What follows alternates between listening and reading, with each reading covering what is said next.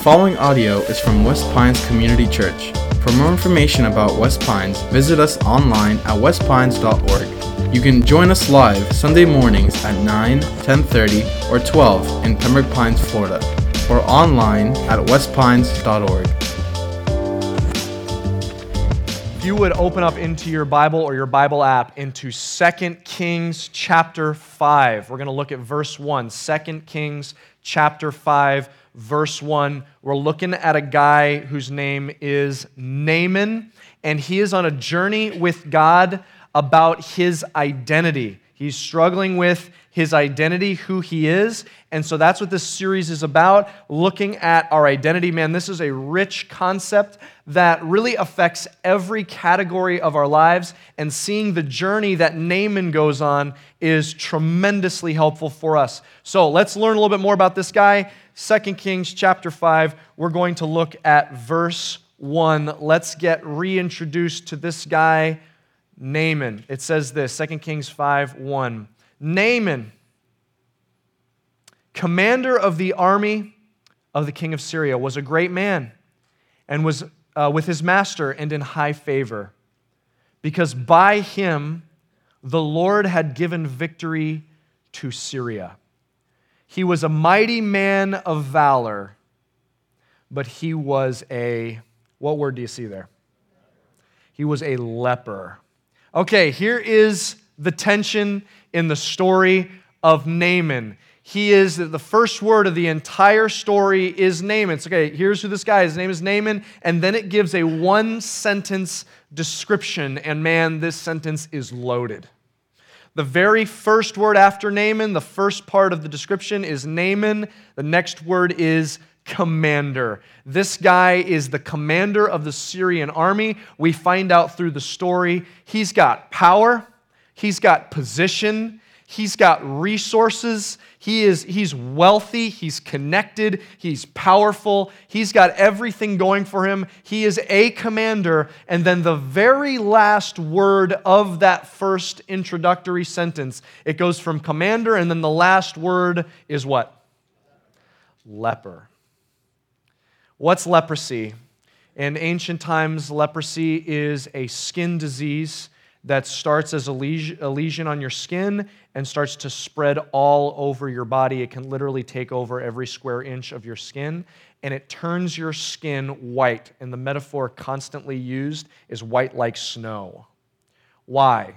Because leprosy is killing your skin, it's rotting your skin, disfiguring you all over your body, and they would describe it in terms of you looked like a walking corpse. So leprosy is pretty much the most feared disease you could have in antiquity.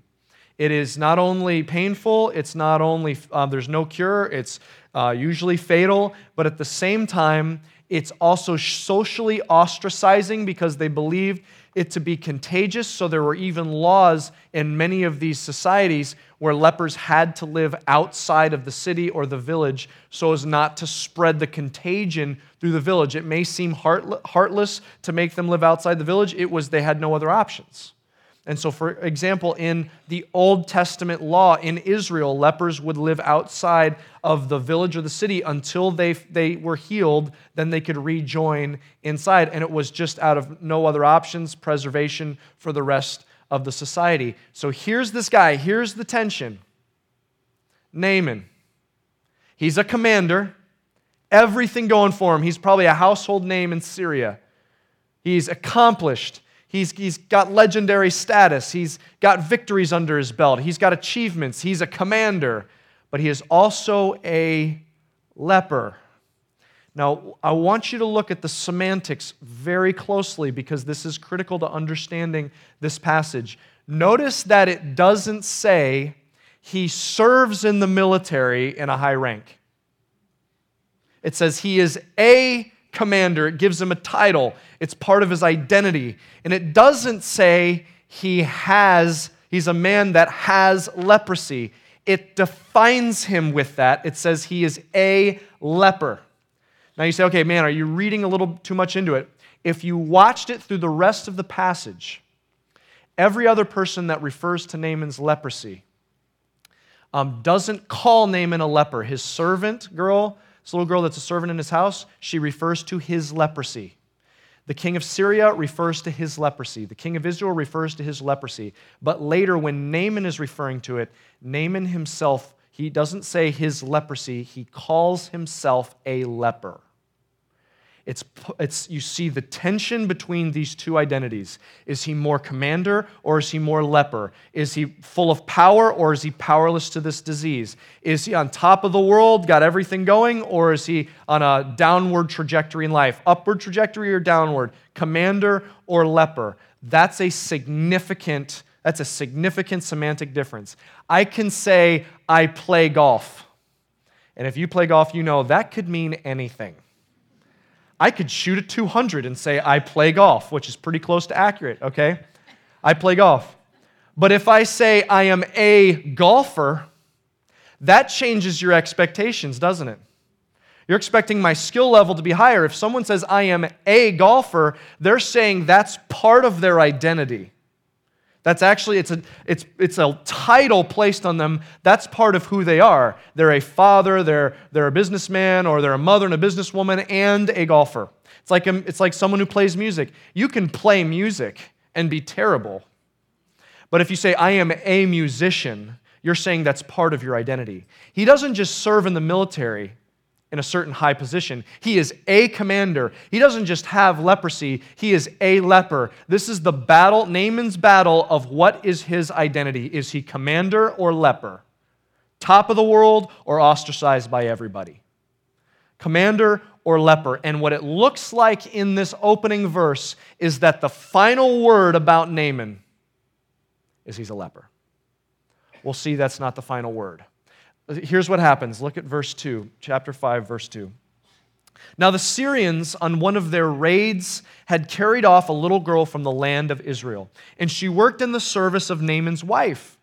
And she said to her mistress, would that my Lord were with the prophet who is in Samaria. He would cure him of his leprosy. So Naaman went in and told his Lord, that's the king of Syria, thus and so spoke the girl from the land of Israel. Think about this. I want you to see how desperate Naaman is.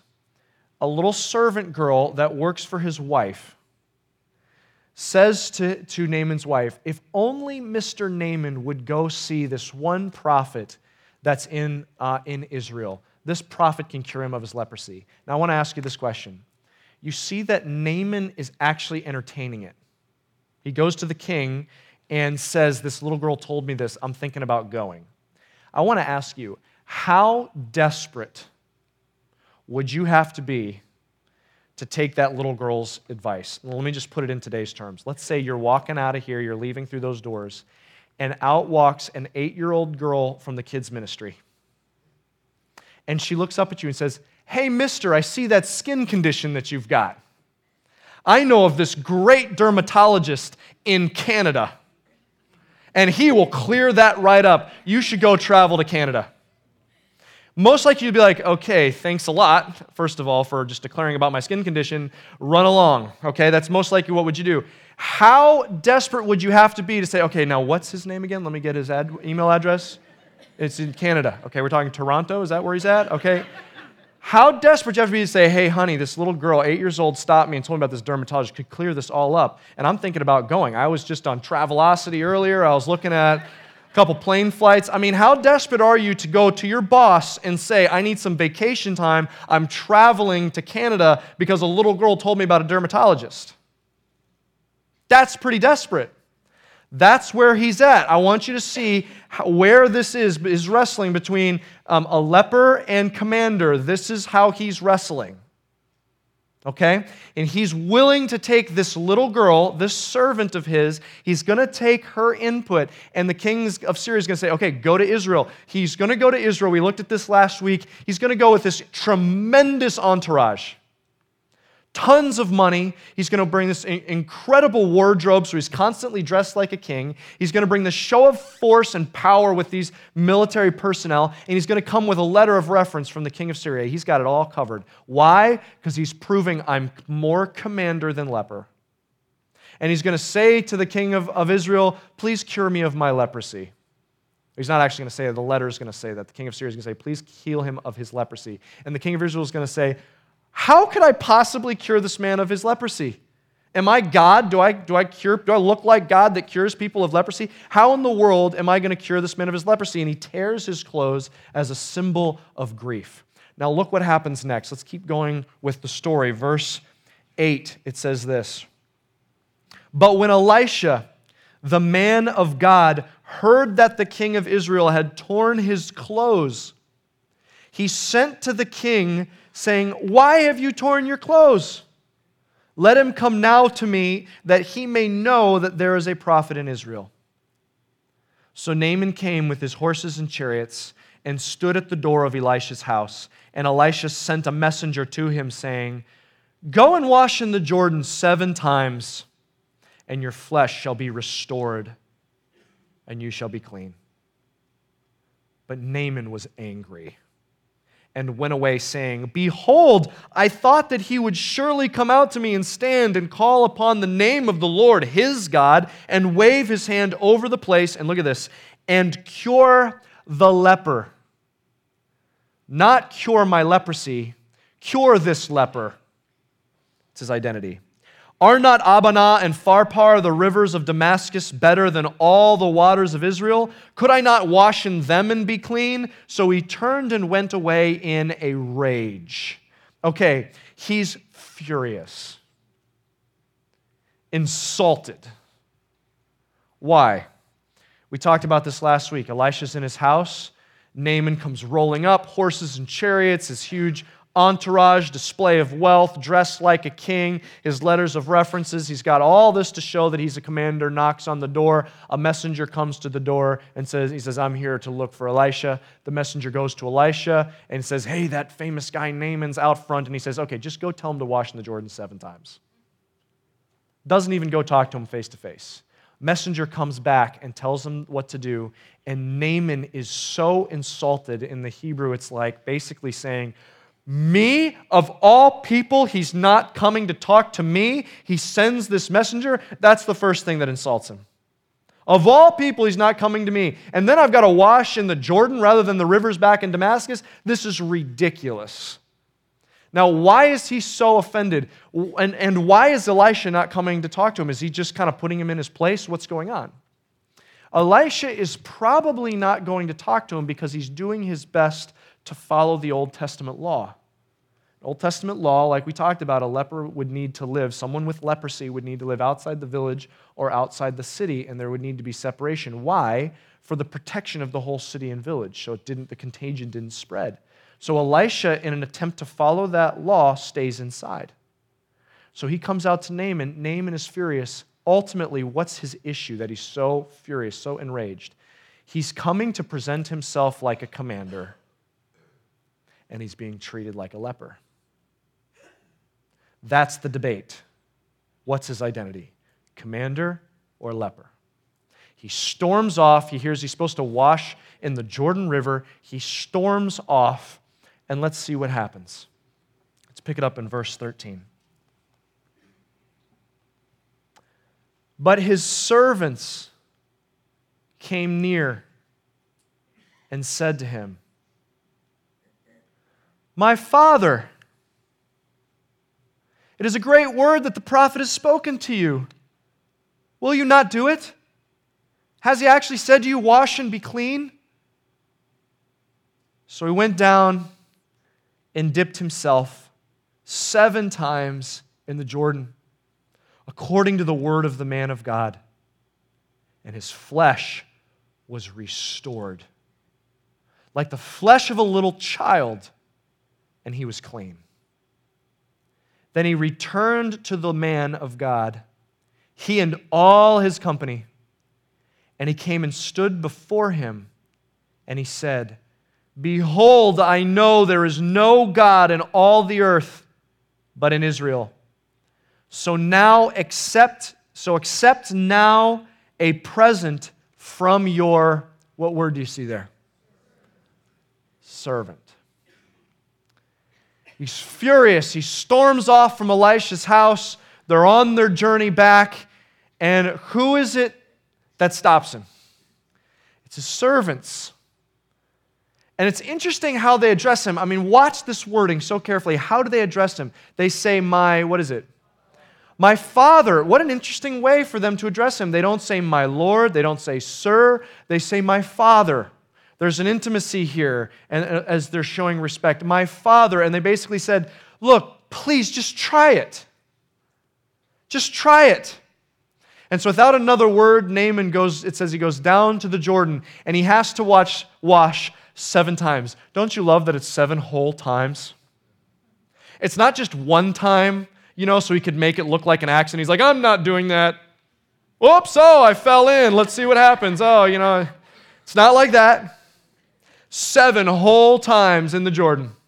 Don't you love that? He has to take off his clothes, maybe just has his one undergarment on, and he goes down. And don't you want to see how that actually went down? Was it the first time and it's actually a little better, and then he's gets more momentum, or did God stretch it out so it's nothing until the 6th time?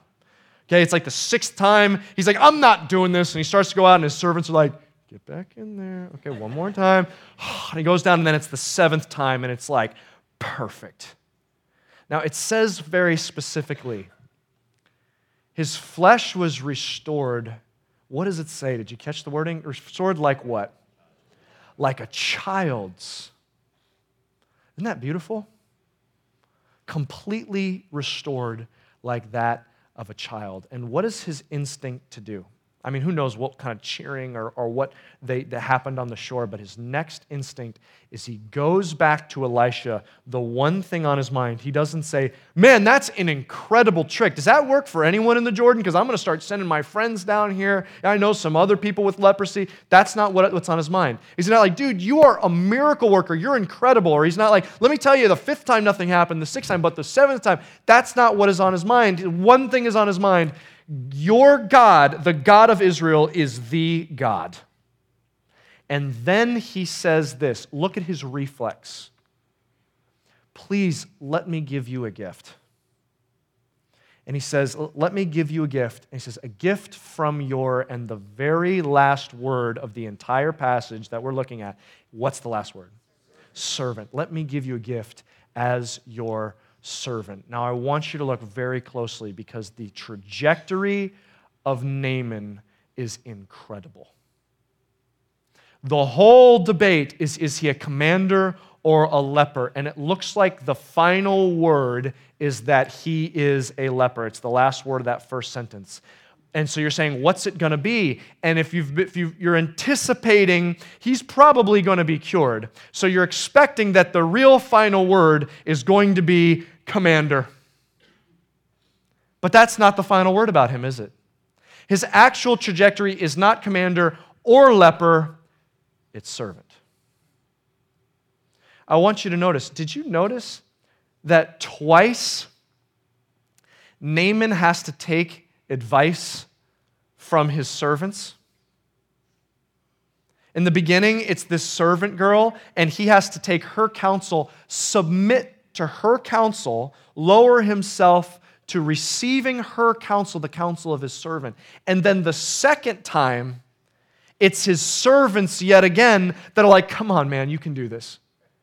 Twice he has to lower himself beneath his servants and take their counsel.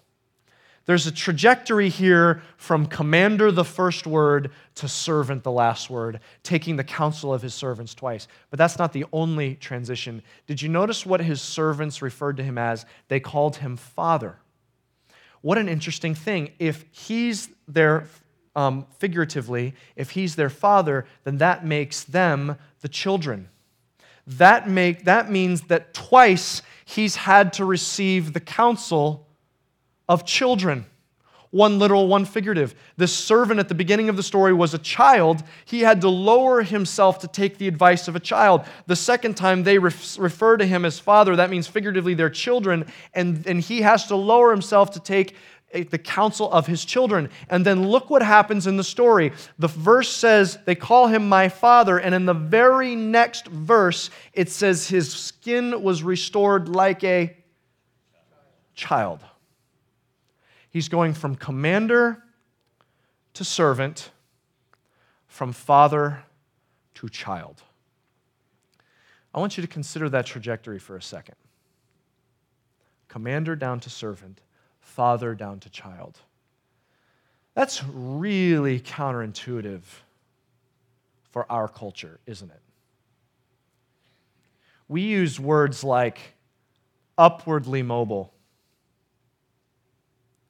climbing the ladder of success, or the social ladder, or the economic ladder. We talk about, I wish I had a higher position in the company.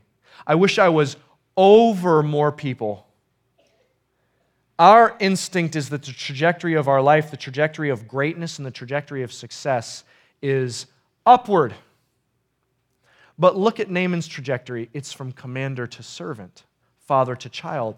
Naaman's trajectory is downward. It's completely counterintuitive. It's upside down. So wait a minute, what's this passage telling us? Is it saying that healing, like our goal, like our trajectory, should be downward? Like, should I want to be downwardly mobile? Like, is that what I should want? You know, what's interesting is that this is not the only time this theme is in Scripture. Like, I want to just read, I don't want you to turn there, I just want you to hear this. I want you to hear the words of Jesus. Let me just read this to you out of Mark chapter 9. Hear these words. This is what it says, Mark 9, verse 30. As Jesus is walking with his disciples, this is what happens.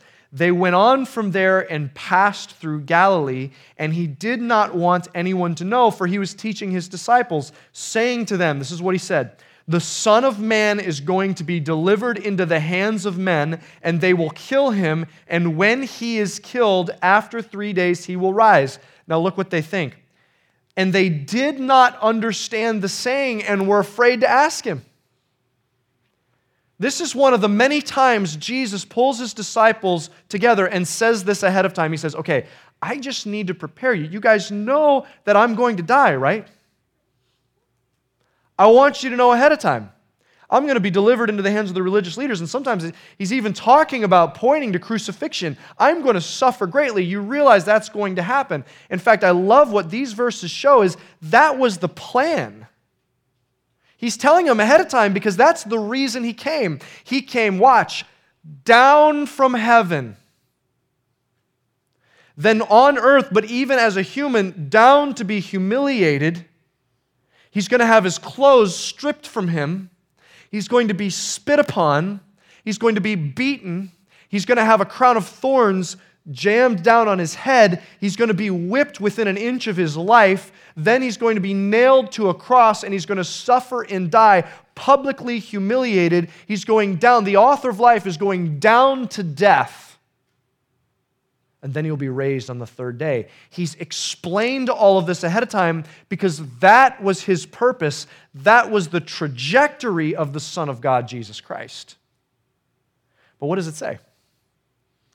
They didn't understand it, and they were even afraid to ask. It was so far from their expectations because, like every one of us, their instinct is an upward trend.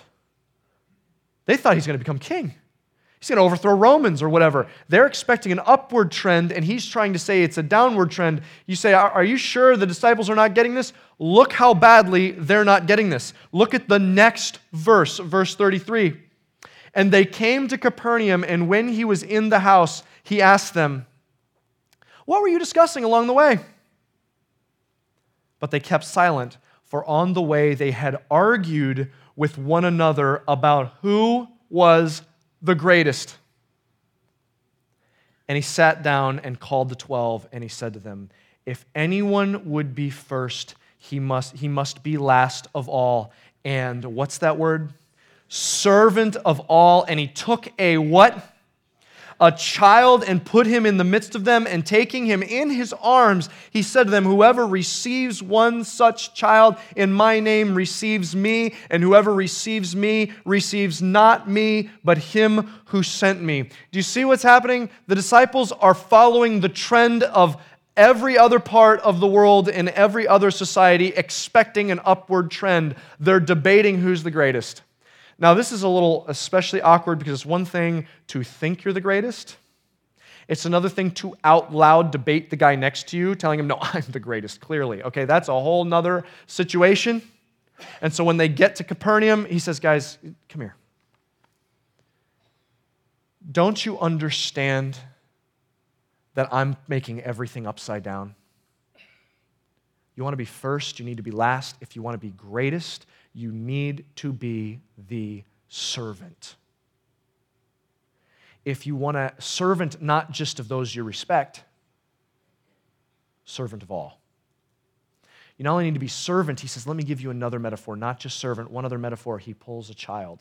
And he's done this metaphor with them before. He's told them, you have to have faith like a child. But in this case, he takes this child up in his arms. This is incredible. It's anyone who receives a child in my name, they get it. Why? It's one thing to serve someone who's got connections for you. It's one thing to serve someone that can help advance your career or you can get something, but a child, it's just an act of love and service. He has two metaphors, a servant and a child, and he's telling them two things that you need to have as your trajectory, and it's the same two things as Naaman. Isn't that fascinating? Become a servant, become like a child. Here's what this means. If you have Jesus, it turns everything upside down. Your trajectory should no longer be upward, but downward. It's no longer trying to become commander, it's trying to become servant. It's no longer trying to become father, it's trying to become child. You say, how does that work? It works like this. It's got nothing to do with your outward trajectory, everything to do with your inward trajectory. Well, if you could put it like this, you could write it down in one sentence. Your outward trajectory has no bearing on your inward trajectory. Let me say it like this. Maybe right now you say your outward trajectory is great. Things are going well. I'm getting promotions. My relationships are going well. Economically, things are going well. I am on an upward trend. Great. There's nothing wrong with that. But what's happening inward? Is that also your inward trend? So as you are moving higher up on the ladder, you think higher of yourself? The more people you are positionally over, are those the same people you now look down on? Because your outward trajectory and inward trajectory are completely different. Or are you saying now, with every new position that I have been given, I will use it to serve and raise up the people around me? Or maybe it's the opposite. Right now you're in a season where you're saying, I am outwardly in a downward trajectory. Things are falling apart. A relationship just fell apart, or a job situation fell apart, or I'm on a downward trajectory. That should have no bearing on your inward trajectory, because what can happen is the same thing that's happening to Naaman. He's on a downward trajectory from commander to leper, and so he's trying to display, no, I'm not this. I'm like I was like right here. And so I can leverage all I have to prove that I'm not this. And I can expect everyone around me, because I'm going through a tough time, everyone should be serving me and taking care of my needs. Or I can say, even though outwardly I'm on a downward trajectory, I am still looking for a way to serve anyone around me. Now, why does Jesus turn all of that upside down? Because when you see him on the cross, you're seeing the most precious being in the history of the universe, the Son of God. And you're seeing the most precious substance in the history of the universe, the blood of Jesus, running down his body. And when you understand the gospel, you realize God and Jesus, God himself, the Son of God, Jesus, did that for me. Do you understand what that bloodied figure on the cross says about you? It says that God, your Creator, who intimately knows everything about you. He knows every word you've spoken, every thought that you've had run through your mind. He knows every success, every failure. He's been with you at your best and at your worst. He's seen you at your most glorious and at your ugliest. He's been with you at every second. He made you, and he looks down and he says, you are so precious to me that I cannot stand the idea of spending eternity without you, so I will sacrifice the greatest thing in history, the Son of God himself on a cross. He will suffer so that I can have you. Do you realize your value when you look at the cross? You could not have a greater value. You are the most precious thing in the universe to the most glorious being in the universe. He looks and says, I love you and I'm offering this to you because you are my precious child. And when we look at the cross, we realize there is no longer debate. I am no longer wrestling. Am I commander or am I leper? I don't have that debate anymore. I know who I am. I know what my identity is. I am precious in the sight of the only being that matters, God Almighty. Your identity has been sealed because of Jesus Christ. And He rose again from the dead, saying, you are something brand new. You are a new creation. The most precious thing in the universe. There's no more debate. The verdict is in. So when internally the verdict is in, why am I still wrestling with who I am?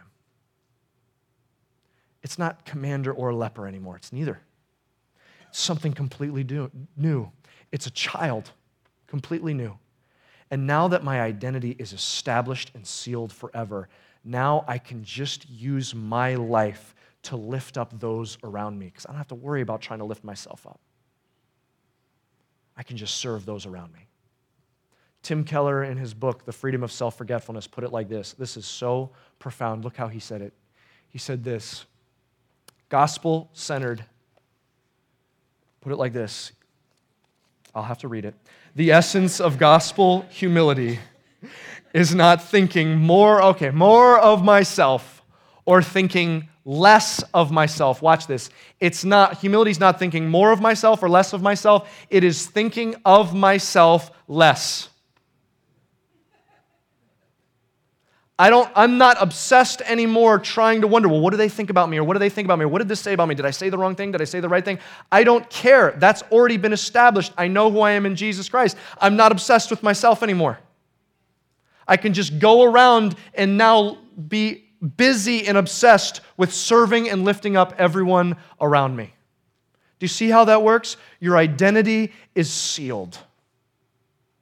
Now, there's two practical things I want to play this out that happens to Naaman. Watch how this works. It's incredible. Two practical things that happen to Naaman. First is he's teachable. Did you notice that?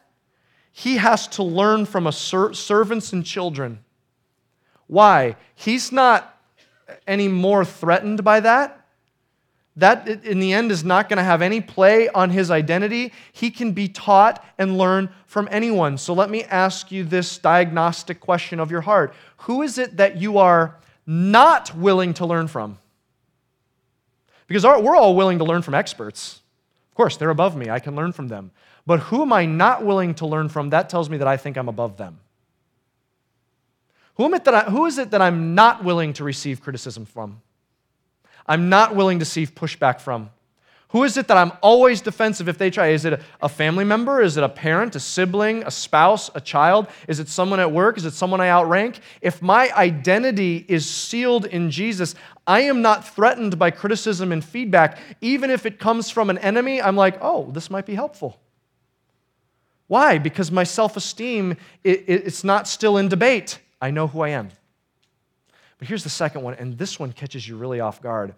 You know what a natural instinct of having your identity sealed? It's generosity. Why that? Did you notice that in this passage? He comes with all of this money to see Elisha. Why? He's trying to pay for his healing. Elisha doesn't need any of it. He just says, go wash in the Jordan. I don't even need to talk to this guy. So all of his money, he cannot purchase his healing. But then he goes, washes in the Jordan, becomes well, has his mind on God, comes back to Elisha and says, I'm your servant. Can I give you a gift? I want you to see what's transpired. Before he was trying to pay for something to get it, trying to get something with his wealth, but now he has nothing left to get. There's nothing to purchase. So now it's just a gift. Here's the question when it comes to our finances. Until our identity is sealed, we will use our finances to try and purchase our identity. We'll try and purchase an identity of looking good, looking successful, looking wealthy, we'll use our finances to try and purchase an identity for ourselves. On the other side of having my identity sealed because of Jesus Christ, now my finances are just used to serve. But watch out, because sometimes we can use our finances to give to our church, an organization, someone in need, to purchase the identity of a generous person, or a good person, or a good Christian or a godly person. When your identity is sealed, we simply say, God, how can I serve with my resources? You know, today is Mobilization Sunday.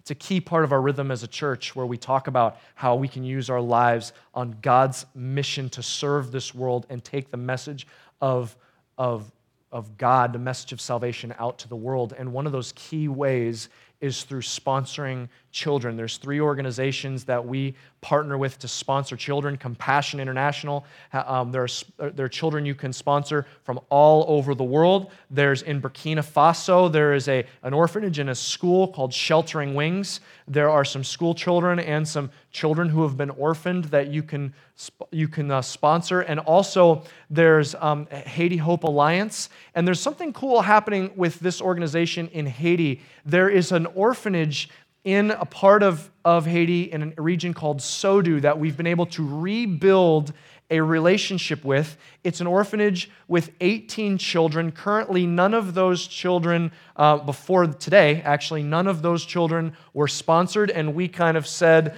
to Haiti Hope Alliance, give West Pines the first crack at it because we would like to completely adopt this organization and sponsor it completely. There were 18, and one of the consequences of not coming to the 9 o'clock service is already 11 of those have been sponsored, so you only have 7 left, okay? And so we said, what if West Pines just adopted this entire orphanage? And so I wanted to one of your opportunities to sponsor is this village in Sodu, but I want to give you a little introduction to this orphanage. Check it out.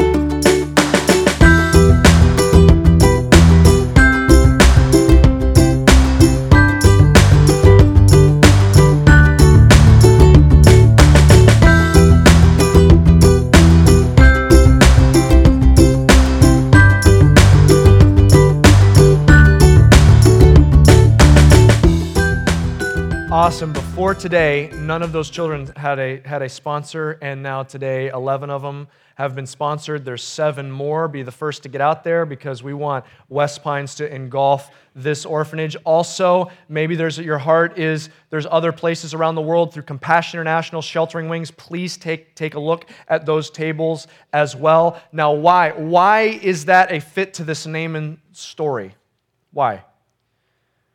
Because something happens to our finances and our resources when our identity is secured. It's just irrelevant to spend it to prove anything.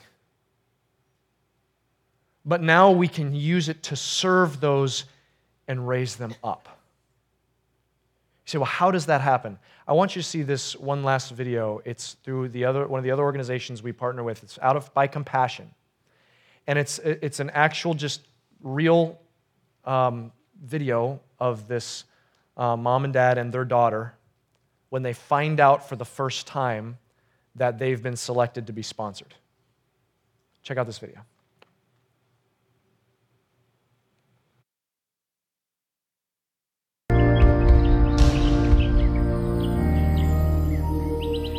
Tuhan akan memberikan yang terbaik buat keluarga ini.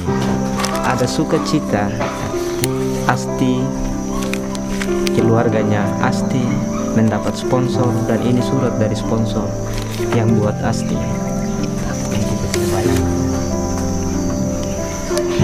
Sekian sponsor.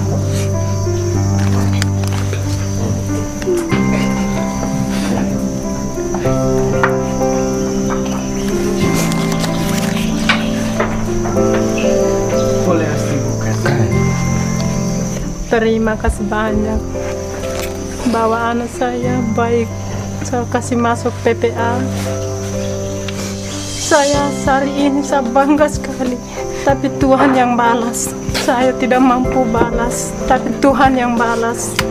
Tidak pernah saya mimpi bahwa sponsornya Ati hari ini ada. Tapi saya bangga sekali sehingga saya jatuh air mata. Terima kasih banyak, berlimpah-limpah. Masih senang? Senang. Mereka, anak-anak itu merasa dekat dengan sponsornya dan jadi ketika mereka mencari. Can you think of a better way to leverage your life than taking a small child and saying, do you realize how much you're loved? Did you hear her mom say, I don't feel like we deserve to be blessed like this? Don't you want to be the one that say, yes. Yes, you are. Don't you know how much your Father, God, your Creator, how much He loves you? Because God has settled your identity, can you think of anything better than to spend your life sending that message throughout the world? Don't you know how precious you are before God? Don't you know the great cost He went to so that He gets the privilege of spending eternity with you because of Jesus? Church, may we be hearing what Jesus said, be the servant of all. He says, if you receive one of these children in my name, He says, you get it. May we as a church set the tone and answer that call and say, Jesus, you have served us, you have shown us our value. We will spend our lives showing children and those who are far from you around the world, we will show them your love. So today, here's your challenge. It's real practical. As you're wrestling with the fact that your identity has been sealed, you're precious. You're so significant, so valuable. Respond by helping another child know how valuable they are. Go check out one of those tables, see those packets, you'll see different types. You'll see children that live with their parents, but they're in poverty, and it's something like $35, $38 can get them education, can get them medical attention, can get them food, can help them learn about Jesus and their Creator. Others are in a different situation. They've been orphaned, and so you can invest to take care of all of their care. Obviously, now their housing and all of their food, and so that's something like $100, $140, depending on the different context. And let's go out as a church saying, Jesus, you've sealed their identity. Now let's show the world who their identity is before you. You might be here and you might be saying, look, if I'm honest, I've been pinballed between commander and leper all of my life, but I want to show you, there's one more trajectory shift in Naaman's life. He was a leper, his flesh was like a corpse, and then he came out on the other side of the Jordan, and his flesh was like a little child, like he had been a brand new newborn. So he not only gone commander to servant, father to child, he went corpse to newborn.